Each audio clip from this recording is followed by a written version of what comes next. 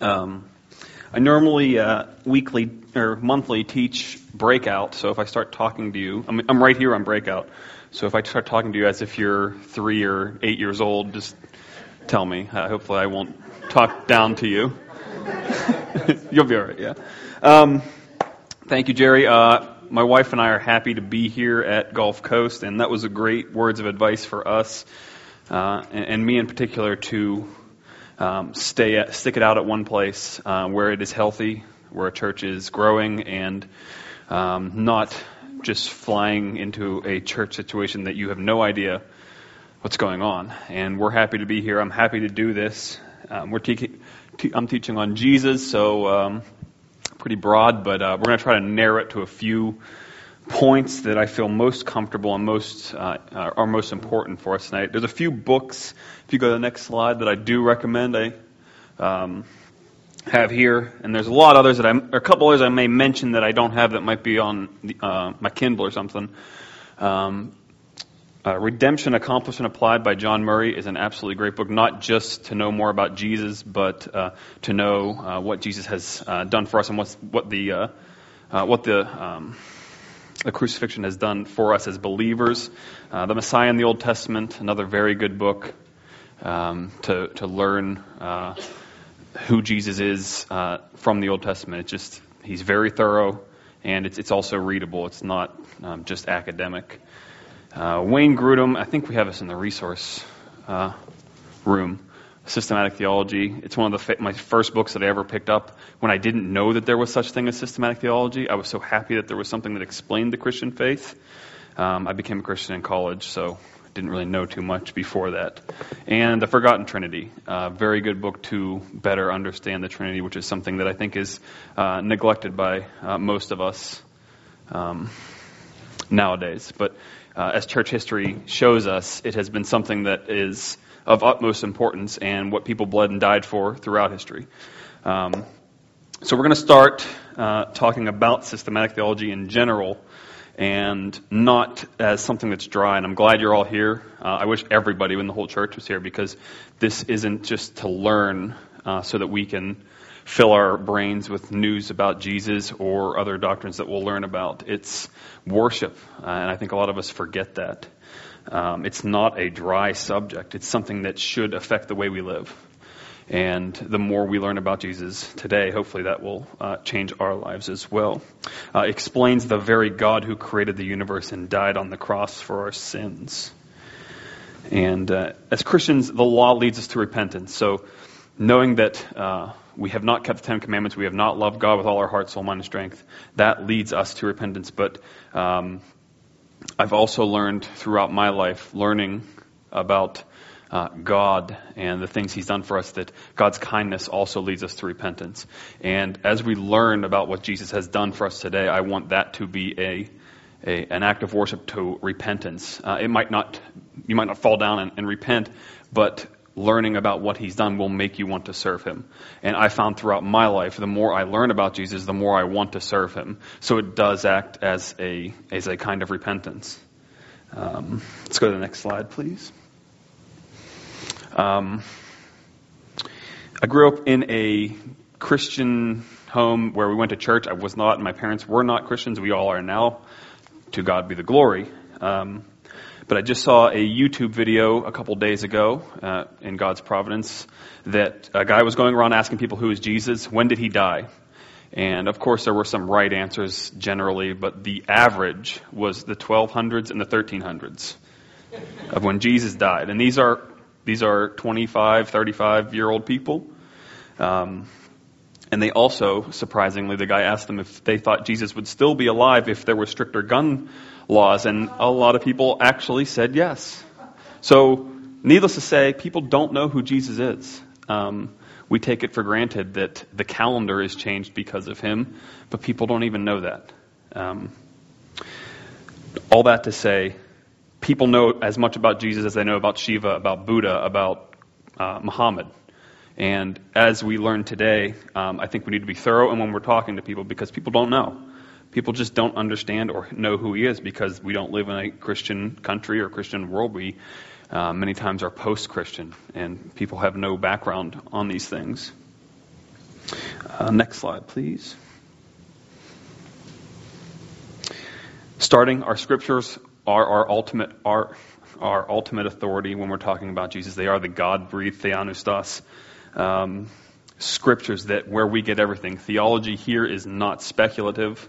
It is something that is based on fact. So when we talk about the resurrection, it's not something necessarily that we believe, which we do. It is something that actually happened. It's not just about believing in the resurrection. It is an actual fact. And the whole New Testament or Christianity totally depends on the record of the New Testament as well as the Old Testament. But in general, in specific, I should say, the New Testament record, it is based on how things are and not on how things we think are supposed to be. So let's start with a really big word on our next slide here. Yes, it's called the hypostatic union. That's just a very fancy theological word to say that Christ is one person with two natures. He's not. He's not. What am I trying to say here? He's not two persons, kind of bipolar or something like that. He is one person. He is fully human, and that's what we're going to start with here. And I don't know if you've seen movies or different representations or pictures of Jesus where he's floating. He has a halo. He has this or he has that. He looked like a normal guy. There was nothing that attracted people to him, I believe in Isaiah it says. Let's go to the next slide and talk about the virgin birth. Throughout history, virgin birth, very hot topic.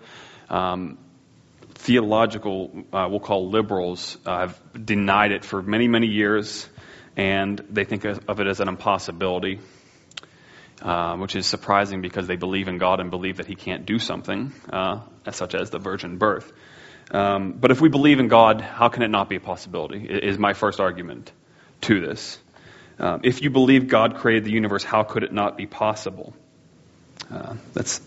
That's how I always address the question, is if you believe God created the heavens and the earth, why couldn't He do that? I mean, it just seems absurd to not believe it, especially when it's so evident in the Scriptures.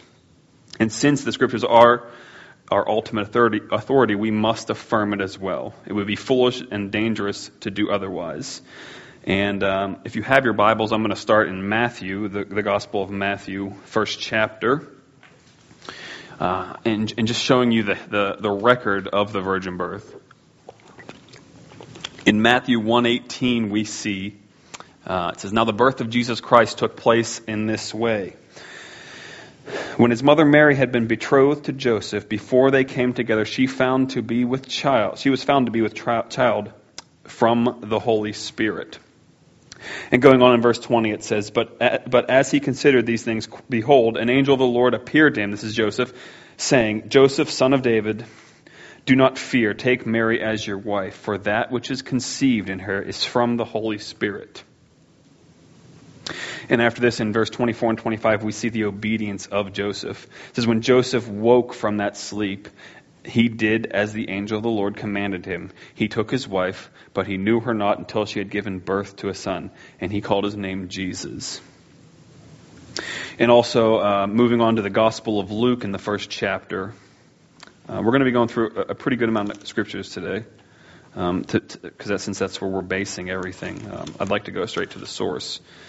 In Luke's Gospel, the first chapter, 35, verse 35, it says, "And as the angel answered her, the Holy Spirit will come upon you, and the power of the Most High will overshadow you. Therefore, the child to be born will be called Holy, the Son of God." And we see here, he is called Holy, and we'll talk about that in a little more. Main question is it important? Is the virgin birth important or not? I would say not only is it important, but it is of utmost importance to have a consistent faith. A lot of things stem out of the virgin birth of what we believe about Jesus. Now, can you be a Christian and not believe in the virgin birth? I would say yes, but you'd be in error, and it wouldn't be something that would be long term. So a new Christian might not understand the virgin birth or some of the more technical things about the Trinity, of course. However, over time, they will learn, and the Holy Spirit will convict them of what is true. So if someone does have a wrong view of God in some way, don't immediately think that they're not a Christian. They might just not understand it. I just want to be careful with that. But at the same time, it is something that needs to be corrected. The virgin birth is also shown, not directly, but in Genesis. If you go to right after the fall in chapter 3, we see the seed of the woman, it's called. And let's get to that real quick here.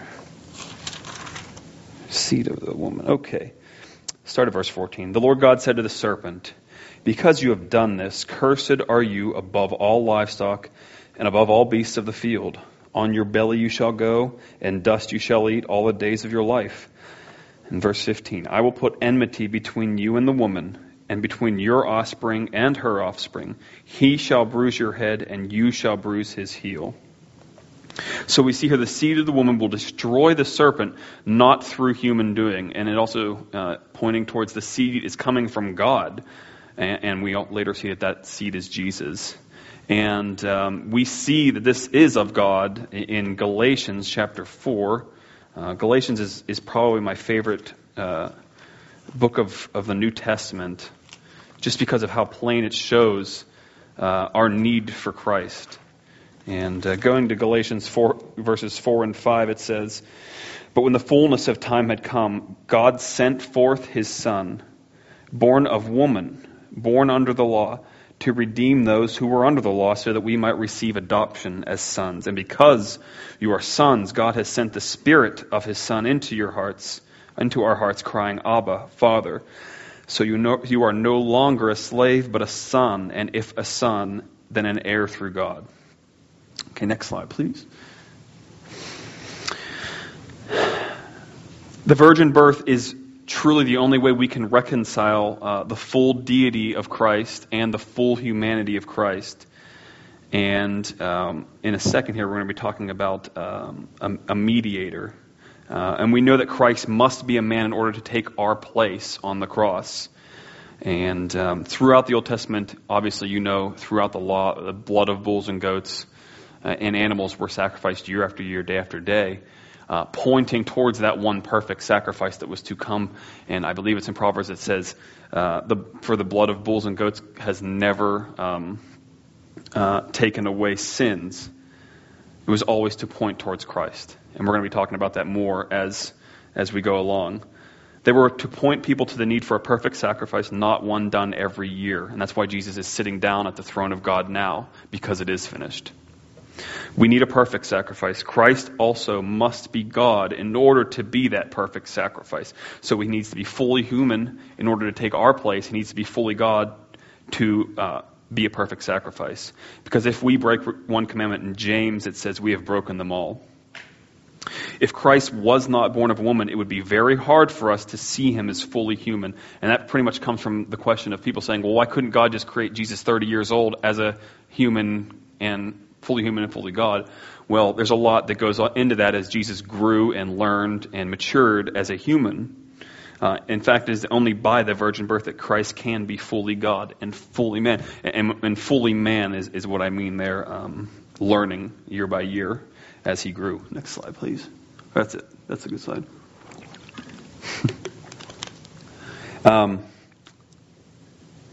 In Luke 1:35, which we talked about earlier, we saw that Jesus was called holy, which points us to his divinity. No one else I know of in the scriptures has been born and called holy. So we see here a picture or pointing towards his divinity. Also, the only way Jesus can be born of a woman without sin that has been it is the only way that Jesus can be born of a woman without sin that has been inherited from our parents. And we see that the seed of man is passed on generation to generation, and that's why we have original sin. It's passed on by your parents. Jesus did not have a human father, and as well, he did not have the original sin that every one of us gets. Wayne Grudem says, Jesus did not descend from Adam in exactly the same way in which every other human being has descended from Adam. And the question can be asked as to why Jesus did not inherit sin from Mary. I didn't go really in depth in this. The Catholic belief is the Immaculate Conception, which says that Mary was sinless. That's how she was able to, sinless, which is how she was able to have a sinless Christ, which is not true because in her song she says she has a need for a Savior. And then there's the question of, well, how did Mary's parents have a sinless daughter? Well, how did those parents have a sinless son or daughter? And it just keeps going back into absurdity. So as Protestants, we don't believe that. We don't know, and basically, and this may come in questions, but we don't know exactly how Jesus did not inherit sin from Mary, but we can say that the Holy Spirit miraculously prevented the transmission of sin from Mary to Jesus. And to be honest, it's one of those things that, for me, it doesn't shake my faith because I don't expect to understand everything about the incarnation of Jesus. It's just not something that I think we're ever going to grasp our head around, but we're something we'll learn about throughout eternity. Moving on to the next slide about Jesus being Israel's Messiah. Messiah is found about 39 or so times in the Old Testament. The word, which is translated Christ into the Septuagint, which is the Greek translation of the Old Testament. Old Testament written in Hebrew, translated into Greek as well. Also, so if you see Christ, that's kind of similar words. It basically means anointed. And we see kings, prophets, and priests that were called anointed in the Old Testament, but only Christ fulfilled all three roles perfectly. And those three roles are prophet, priest, and king, which we will go into a little bit later. If you go to the next slide. And one of the things also is Jesus has always been the Messiah to the Jewish people. And we see this as we just looked at Genesis 3:15. We see the need for a Messiah in Genesis 3:15. And we see that fulfillment that's about to come. Sometimes Genesis 3:15 is called the Proto-Evangelion, which is just a fancy Latin, I believe, phrase for the first gospel, first gospel. In Genesis 3:15, Jesus is prophesied by God himself to return and destroy the serpent. Throughout the Old Testament, we see this in what's called the scarlet thread of redemption, which starts with, it starts in eternity past, but it starts at Genesis 3:15, that there would be a perfect sacrifice that would be given. And as the Old Testament, as history moves forward, we see this opening up more and more and understanding it more and more until John the Baptist comes, and then Jesus is baptized and pretty much starts his ministry. And then after that, obviously, everything's revealed, and we get the Romans, we get Galatians, we get 1 Peter, we get all that revelation pointing back towards the Old Testament of what all these things meant, and we can interpret it that way. The Old Testament, the whole Old Testament, in fact, is pointing towards Christ in one way or another. Because the sacrificial system and God's law were never meant to bring new life, the people should have rightly understood their need for a Messiah or Savior. And Martin Luther says it well. He says, man is utterly bent in on himself, always trying to justify himself before God. And that is why throughout the Old Testament we see most people trying to justify themselves before God, and that's a lot what the Pharisees were doing as well. To try to justify himself before God by his good works and his own righteousness, which is utter folly, and that's one of the other important themes of the book of Galatians. Moving on to Jesus as being fully human. We've seen before that he is fully human. We saw that starting with the virgin birth. And throughout the scriptures, we see Jesus did have and now does have a human body in heaven. It's not something that he always had. He became human. Jesus has always been God and will always be God. He was not human before the incarnation, which is when which is the virgin birth, basically. And I'm just going to go through some scriptures and read them to you instead of going through them all and just seeing evidences of the humanity of Jesus. We see in scriptures that Jesus had a human body, and we saw that through the virgin birth. Through his birth, we see him, and we also see him growing as a child in Luke 2:40. Jesus also got hungry and thirsty, just as we do. We see that in his temptation in Matthew 4. In John 19:28, we also see him getting, I believe that's hungry at that part. It is ever present that Jesus is human on the cross where he died. I mean, he's in agony on the cross. That's an obvious spot as well. It must also be noted here that Jesus also rose bodily as a human, albeit a glorified body. We see that in Luke 24:39. It's not, Jesus didn't raise just his deity didn't just raise, but his humanity and deity rose from the dead because death could not hold him down. It is also Jesus' humanity is also seen through his soul and his emotions. We see Jesus weeping in John 11:35. He was troubled in his spirit in John 13:21. Also in the Garden of Gethsemane, we see him being troubled in spirit. He was sorrowful in Matthew 26:38 and other passages where he's sorrowful about the hard-heartedness of Israel. He was also tempted as we are, yet without sin. Next slide, please. One of the crucial parts of Jesus' humanity is that man needed a mediator between himself and God. And we kind of touched on this a little more, but or a little earlier, but I'm going to talk about it a little bit more. And we talked about Jesus fulfilling the role of prophet, priest, and king perfectly. He is our one mediator. I'm going to go to 1 Timothy 2, if you want to go there. 1 Timothy 2, verse... I'm going to start at verse... Start at verse 5. For there is one God, and there is one mediator between God and men, the man Christ Jesus, who gave himself as a ransom for all, which is the testimony given at the proper time. For I was appointed a preacher and an apostle. I am telling the truth. I am not lying. A teacher of the Gentiles in faith and in truth. Man alone could not perfectly mediate between God and man. Man is sinful and God is holy. God could not alone mediate between man and himself. We needed a perfect representation of ourselves to God. Therefore, there is only one person who could fulfill that role, the God-man, Jesus Christ. And a lot of the views in the before Jesus' crucifixion were the apostles, the disciples, the Jewish people in general, and the Pharisees wanted a different kind of Savior. They didn't want one that went to the cross. They wanted a political king. They wanted someone who would get them out of the clutches of the Romans. But they were not pointing to that person that would free them from their real bondage, which was to their sin.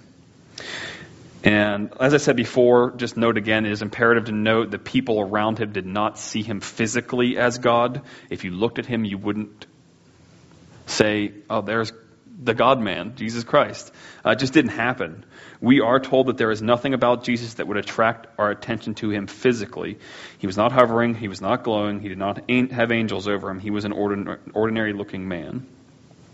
And now moving on to the deity of Christ. He was fully divine and is fully divine as well as fully human. John 1:1, in the beginning was the Word, and the Word was with God, and the Word was God. John wants us to know as he starts his gospel who Jesus is. And obviously this is the first thing he starts with. This is of utmost importance to him. He is the creator. We see that. It also later I'll talk about in the first chapter of John as well. In Colossians chapter 1, starting at I'll start at verse 15. He is the image of the invisible God, the firstborn of all creation. For by him all things were created, in heaven and on earth, visible and invisible, whether thrones or dominions or rulers or authorities. All things were created through him and for him. And he is before all things, and in him all things hold together. And he is the head of the body, the church. He is the beginning, the firstborn from the dead, that in everything he might be preeminent. For in him all the fullness of God was pleased to dwell, and through him to reconcile to himself all things, whether on earth or in heaven, making peace by the blood of his cross. And I wrote here, Jesus was present in creation. Well, there's a lot more that goes in there. I should have elaborated. But we see Paul in Colossians pointing towards the divinity of Christ here. And we also see that in John chapter 1, verses 1 through 5. And I didn't read all of them, but I would like to, just to extrapolate a little bit. In the beginning was the Word, and the Word was with God, and the Word was God. He was in the beginning with God. All things were made through him, and without him was not anything made that was made. In him was life, and the life was the light of men. The light shines in the darkness, and the darkness has not overcome it. And there are people, Muslims included, that do not believe that Jesus is God or was God. But to call someone not only being in the beginning with God, but also calling him the light, there's not a human that's called the light either. The light that shines into the darkness. In the Old Testament, Exodus 3:14, Moses asks God, Yahweh, what his name is. He says, I am who I am. Jesus in John 8:58, one of the strongest words of Jesus, of his divinity, he is talking with the religious leaders, and he says here, Jesus, in verse 57, he's talking about knowing Abraham, and the religious leaders say, so the Jews said to him, you are not 50 years old, and you have seen Abraham? Jesus said to him, truly, truly, I say to you, before Abraham was, I am. And it says, so they picked up stones to throw at him, but Jesus hid himself and went out of the temple. Jesus pointing himself back to be Yahweh of the Old Testament, and they obviously knew what he was talking about here. That Jesus was claiming to be God. They don't stone you for claiming to be a prophet. They stone you for blasphemy, and that's what they thought he was doing. Jesus is shown as being the judge of the living and the dead in 2 Corinthians 5:10, and only God can be our ultimate judge. Next slide, please. In John 4, we see, verse 12, we see Jesus as calling himself, I am the way, the truth, and the life. No one comes to the Father except through me. Once again, only deity can make this claim. It would be an outrageous claim for a mere human to make. Jesus is shown as the Savior of the entire world in 1 John 4:14. And in the Old Testament, we see people put as saviors, small s, if you will. I'm thinking of Samson, Savior to the people, David, other people, but they were not that ultimate Savior. And again, all those people are pointing towards the one Savior. Their lives are not something to emulate first. It's to point us to the need for an ultimate Savior. Also in Psalm 23, we see Jesus is our shepherd. Jesus, like the Lord, like Yahweh, is our shepherd. He leads us beside still waters. And in Hebrews 13:20, let's go there real quick.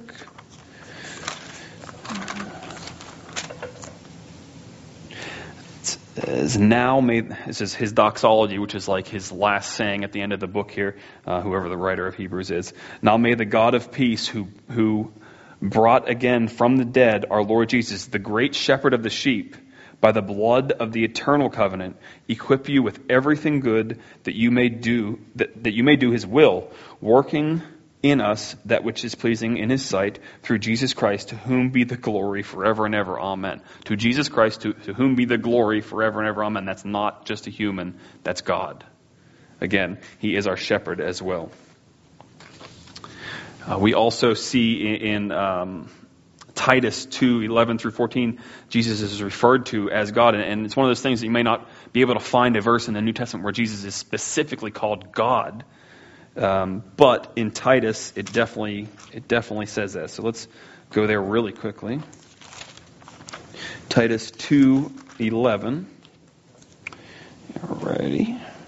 For the grace of God has appeared, bringing salvation for all people, training us to renounce ungodliness and worldly passions, to live self-controlled, upright, and godly lives in the present age, waiting for our blessed hope, the appearing of the glory of our great God and Savior Jesus Christ, who gave himself for us to redeem us from all lawlessness and purity for himself, a people for his own possession, who are zealous for good works. Doesn't get much clearer than that. Let's move on to the next slide. The incommunicable attributes, which are things that we do not possess. We possess the communicable attributes of God. We love. We This is a bunch of them, I can't think of them right now, but the incommunicable attributes such as omnipresence, omniscience, omnipotence, we find in Jesus as well, the things that are not common to us. We see him as omnipotent or all-powerful, for example, when Jesus calmed the sea or when he multiplied the loaves and the fish. We see him as omniscient or all-knowing when Jesus knows people's thoughts. We see that a lot. He knows people's thoughts and then he makes a response because of him knowing what they were thinking or what they were going to say. He does that to the Pharisees all the time. We don't see his omnipresence in his earthly ministry. We don't see him as saying or as being present everywhere in his earthly ministry. But in Matthew 18:20, we see that Jesus says he will be with believers when 2 or 3 are gathered in his name, which is, I believe that's a church discipline passage, but still, Jesus is with believers. The question I hear a lot, especially from Muslims, is say, why doesn't Jesus go around and just say, I'm God, worship me? Why didn't he do that? Because you don't see that in the New Testament. We see vaguer ways of pointing Jesus' divinity pointing at him.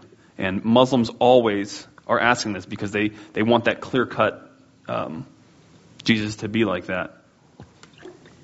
There's a lot of reasons, but just a couple. Jesus came for a specific purpose.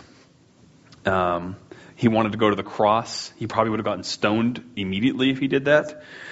He had a mission from the beginning. From eternity past, Jesus was coming to die on the cross for our sins. I would argue that he said a lot of things that were equivalent to saying, I am God. And he did not shy away from people worshiping him, such as lepers. Thomas says, my Lord and my God, after his resurrection. That is not something you say to somebody. My God is not him swearing. I've heard Jehovah's Witnesses or Mormons say that was him saying, just swearing in front of Jesus, blasphemy, which is just crazy. But obviously that's not. Jesus healed and forgave sin. Either he did it through the power of Satan, which is what the Pharisees said, or was God, since only God can forgive sin. And Jerry talked about that today actually.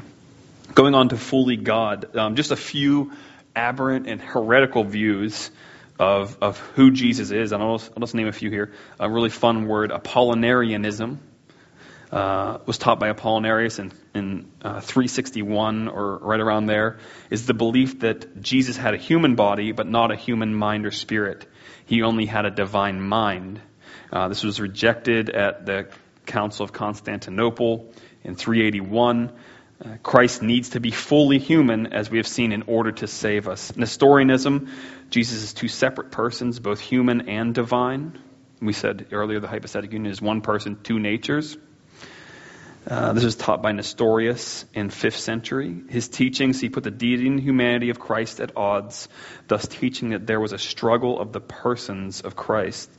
And there's some churches, the Assyrian Church of Christ teaches this still, and there are others, very small Nestorian groups. Docetism is taught that Jesus only seemed to have a body, making him not really incarnate. I believe, from what I've learned, is dokeo in Greek means to seem. That's why it's called docetism, is that he seemed to have a body, but he really wasn't fully human. Modalism, very prevalent in today's church. It's not an ancient heresy. It is here. It is alive. It is huge.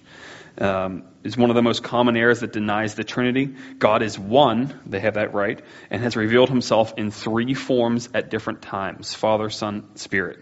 And they have never all existed at once.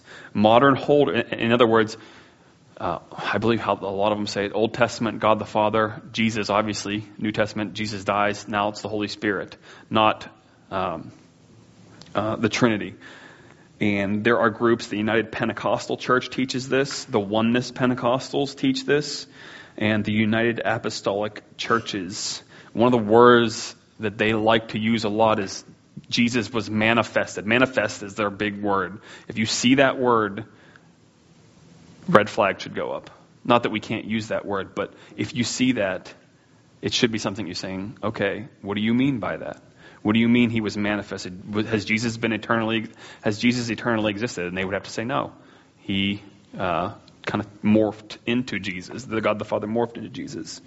Another one, Arianism, developed in 320, named after, get this, Arius. Many scholars believe that this heresy in particular was one of the most dangerous in this time, in the 4th century. It almost overtook the entire church. And we're going to talk about that right after this, why they were so successful in the early church. People died, bled over these heresies. These aren't just like, oh, these are neat. People died, bled over these heresies. Arianism, it teaches that God the Father is eternal and too pure to enter the earth. He created the Son out of nothing and sent him to earth. And it was also the Son, who is a created being, that created the universe. They teach that the incarnation, that the divine nature overtook the human, thus denying the complete incarnation of Jesus. And a very, you see them probably once a year. I don't know how often you guys see them, but the Jehovah's Witnesses are Arians. That's what they believe. Jesus is the half-brother of Lucifer, if you ever want to know who their Jesus is. It's a little different than what we believe. And one of the things that false teachers did, and it's what, funnily enough, how we remember commercials. You have little jingles that you remember. If you think of, you probably know hundreds of commercials because of the little songs they have at the end, so you remember them. Heretics kept making rhymes and songs for people to remember heresies, so that you have that in your head and it's always in there. And that's the same approach that is used today with commercials. It's just interesting to think that that's how it happened. People were able to remember these heresies by these little slogans and these little rhymes. Next slide, I have a graphic. I hope you can see it. We're going to be talking about the Trinity here as quickly as we can.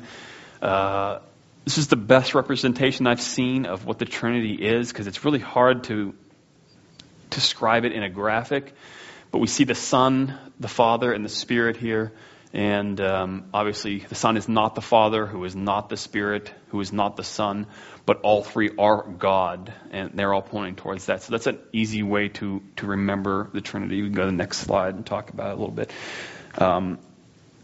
A working definition of the Trinity, which is good to have, because I think a lot of times we find it hard to explain to people. If someone asks you what the Trinity is, that's not an easy question. It's heady.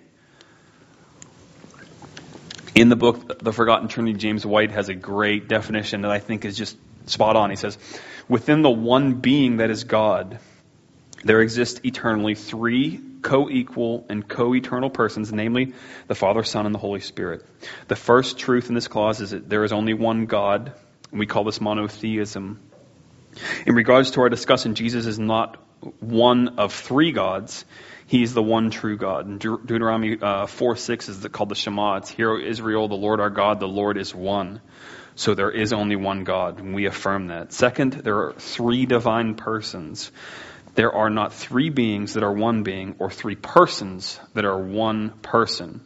And again, or not again, but I should mention here, person, when I'm using it here, is not to mean a human being the way we use a person. It's more specific in how I'm using it. There are not three divine beings. And this is another, I don't know if you ever heard of Hank Hanegraaff. He has a good way to say it. There is one what, one being, and three whos, Father, Son, and Holy Spirit. The what is the one being God, and the three whos are the Father, Son, and Spirit. Just one way so you understand it better, so I understand it better. And the third clause in this definition is that there is an eternal relationship. All three persons are eternal. Each is fully God. None of them are one-third God. Jesus is not third God. The Son or the Spirit is not one-third God. And in regards to our discussion, Jesus is fully God. He became incarnate when he took on flesh, but never became divine. He was and always will be divine. Next slide, please. Quickly, a good quote here. It's James White in his Forgotten Trinity says, suggests we remember that there is no inferiority within the Trinity, that just because the three persons do different things does not mean one is inferior to another.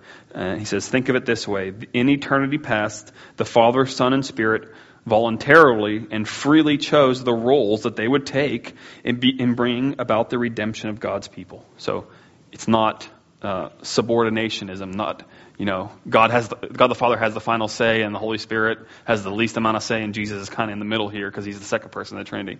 No, they're in full communion. They have it all planned. Everything's good.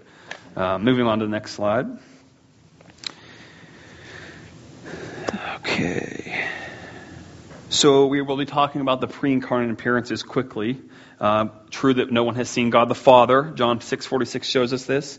Question raised in the Old Testament, what did people see when they encountered the Lord, when they encountered God?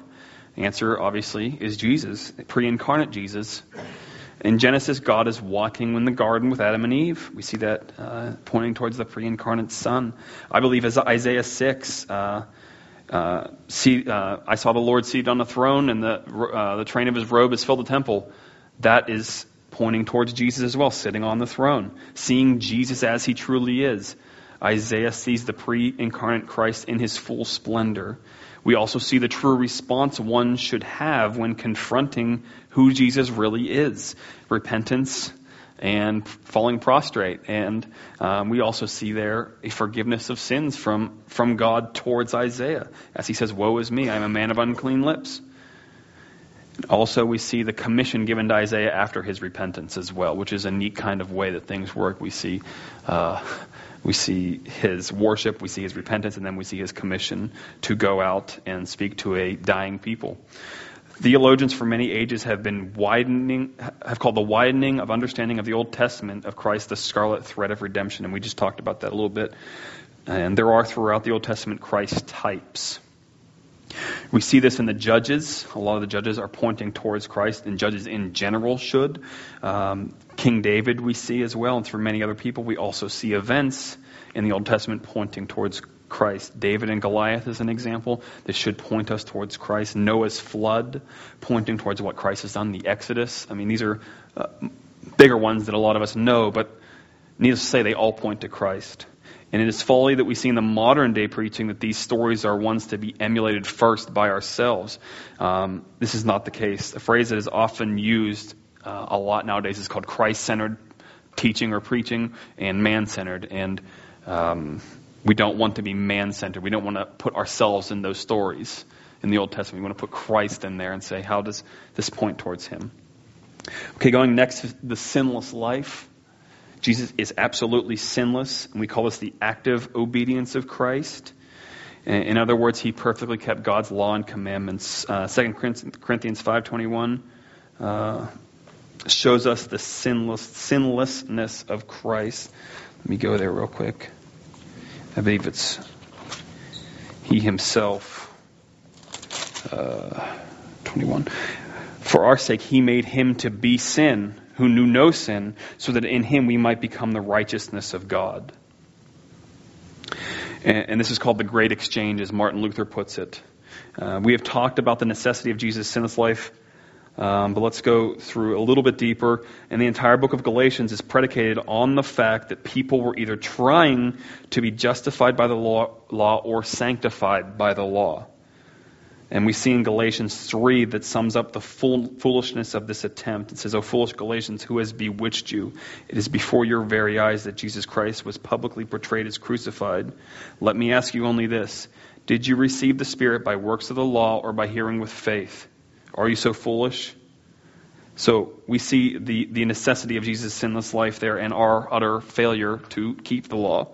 And it is only because we have a perfect sacrifice that we can boldly go to the throne room of God. Go to the next slide. Big question, could Jesus have sinned? I'm not going to get caught up on it. I'm not going to talk a lot about it. There's all kinds of beliefs and understandings, because how can God be tempted? It says God can't be tempted, right? But Jesus was tempted. And I have here, and Wayne Grudem's systematic theology helped me a lot. He says, Jesus being both fully God and fully man was tempted in his human nature, but we also know that God cannot be tempted. So all we can say is that Jesus was tempted as a man. I am not trying, and this is me, I'm not trying to divide the hypostatic union or the two natures of Christ here to make it look as Jesus was bipolar. Scripture basically does not tell us how the two intertwine. And I believe this is second to last before resurrection. We're talking about the atonement. Atonement is not at-one-ment. I've heard people explain it that way. It is the finished work of Christ on the cross, finished work of Christ on the earth and on the cross for our salvation. Propitiation is a big word that is used. It is a very important word. It's not used a lot nowadays, which is the appeasement of God's wrath against sinners, which Christ took on for sinners. So the need for an atonement, man, and we talked about this a little bit, but man needed a Savior because it fulfilled two things: the love and the justice of God. The most famous passage in the Bible is that way for a reason. It defines what God did, and that's John 3:16. I've heard a preacher say one time that the scariest thing is not that God is a judge, but God is loving. Because if God is love, then he must hate sin. And that's where we should start our gospel presentations. God hates sin because he is all loving. And the cross is what fulfilled that. A loving God would not be defined as someone who loves sin. That's wicked. God loves us because of what Christ has done for us. And God, being just, must punish evildoers, which is everybody. But Christ took our place, and this is called double imputation, and we'll talk about that, on the cross to bear the just wrath of God, which is propitiation. We see that in Romans 3:23 through 25. And he gave us all the benefits of sonship with God, and there will be another talk on that. It is this moment in history that Christ died not only for New Testament believers, but Old Testament believers as well. It is because of this we are saved. The gospel message is simple enough for a child to understand, but broad and deep enough to never exhaust.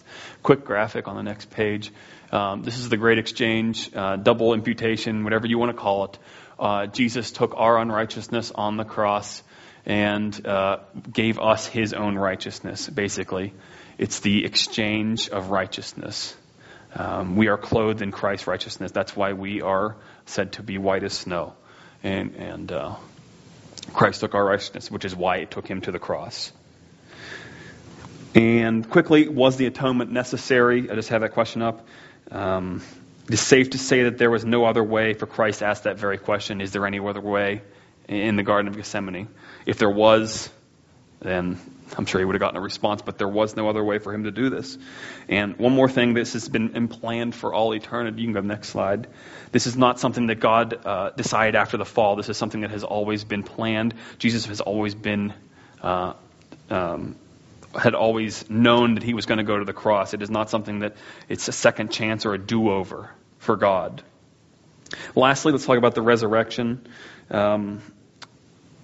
One of the most important doctrines that we don't talk a lot about, and we leave it. I leave it out a lot of times about in my gospel presentations, just because I think the death of Christ is more important. But this is just as important.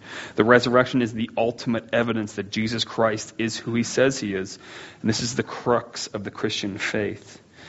If they find the bones of Jesus, which they won't, Christianity is not true. Obviously, they won't.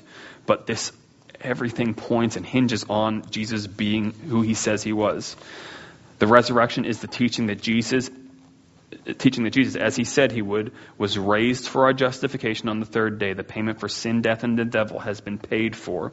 And I'm just going to read this quote by J. Gresham Machen. He wrote a great book, and I encourage you to get it. It's really cheap or maybe free on Kindle. It's called Christianity and Liberalism. He was dealing with a lot of liberal theology in his day. This was 100 years ago, I believe. And just a great quote. I'll read it quickly. The great weapon with which the disciples of Jesus set out to conquer the world was not a mere comprehension of eternal principles. It was a historical message, an account of something that had recently happened. It was the message, he is risen. But the message of the resurrection was not isolated. It was connected with the death of Jesus, seen now to be not a failure, but a triumphant act of divine grace. It was connected with the entire appearance of Jesus upon earth. The coming of Jesus was now understood as an act of God by which sinful men were saved. The primitive church was concerned not merely with what Jesus had said, but also and primarily with what Jesus had done. The world was to be redeemed through the proclamation of an event. And with that event went the meaning of the event, and the setting forth of the event with the meaning that the event was doctrine. The two elements are always combined in the Christian message. The narration of the facts is history. The narration of the facts with meaning of the facts is doctrine. So he says here, the narration of the facts is history, and he puts in quotations, suffered under Pontius Pilate, was crucified, died, and was buried. That's history. And then he says, in quotations, he loved me and gave himself for me. That is doctrine. Such was the Christianity of the primitive church. Moving on quickly, we'll just go through this really fast. Some crazy ideas of what people have said. You can go to the next slide. Of aberrant views of what happened in Jesus' death. People believe that the disciples stole the body. We see that. I believe Pilate says it in Matthew 27, 62 to 66. That's why they put guards there, because they thought the disciples would try to steal the body. The Muslim view is that Jesus appeared to die, but didn't really. Surah 4 says, we killed Christ Jesus, the Son of Mary, the messenger of Allah, but they killed him not, nor crucified him. But so it was made to appear to them, and those who differ therein are full of doubts, with no certain knowledge, but only conjecture to follow. For of a surety they killed him not. So they don't believe that Jesus died on the cross. They believe he appeared and kind of tricked people, basically. Some people believe that the disciples exaggerated over years, and this would coincide with people that believe that the Gospels were written over many, many, many, many years into the 4th and 5th century, and they believe that it's like a big fish story, basically, that it just kept getting bigger as someone else would interpret it, which is just crazy. There's no evidence for that either. And there are scholars who drive cars that believe it was a mass hallucination, that people were taking mushrooms or something like that, and they all just thought they saw a risen Jesus. These are people that have degrees that just want to say this. So don't believe everything that has, just because they're a doctor, don't believe them. And again, we see evidence of his divinity after his resurrection from Thomas, and Paul tells us about the importance of the crucifixion. In 1 Corinthians 15, he says that's our message. This is of utmost importance. Lastly, 3 things that come out of the fruit of the resurrection: justification, sanctification, and the resurrection of eternal life to believers. Obviously, we are justified because of what Christ has done on the cross.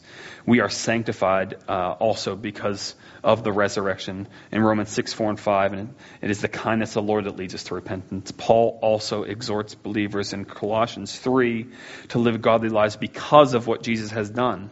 It's always pointing towards the gospel, and everything comes out of the gospel. That's why we do things. It's not just to do things to be good. I think of it this way: Jesus has done this great work on my behalf. How can I not serve him? It is my greatest joy. Again, resurrection of believers to eternal life. Death has lost its sting.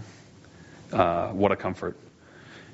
In general, the resurrection is not a doctrine that we need to learn about and defend. It is that, but it is also more. It is meant to comfort us. It is something that we can point our faith towards. We have a resurrected Lord.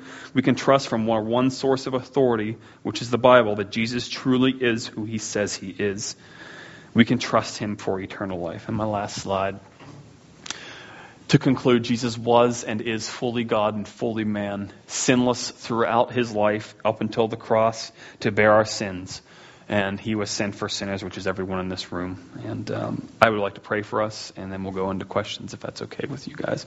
Heavenly Father, we thank you for sending your Son to die on the cross for our sins. Lord, help this to be something that we can worship you over, that we can find comfort in, to know that you have sent him from the beginning for us, for a people, for his own possession. And that is us, Lord. Help us to be the church, Lord, and to live in light of this eternity for others, Lord. Let us explain this clearly to people who do not know who Jesus is. And Lord, help us to strengthen our lives in every single way to lead us to love our neighbors as ourselves and to love God as much as we can. We pray this in Jesus' name. Amen.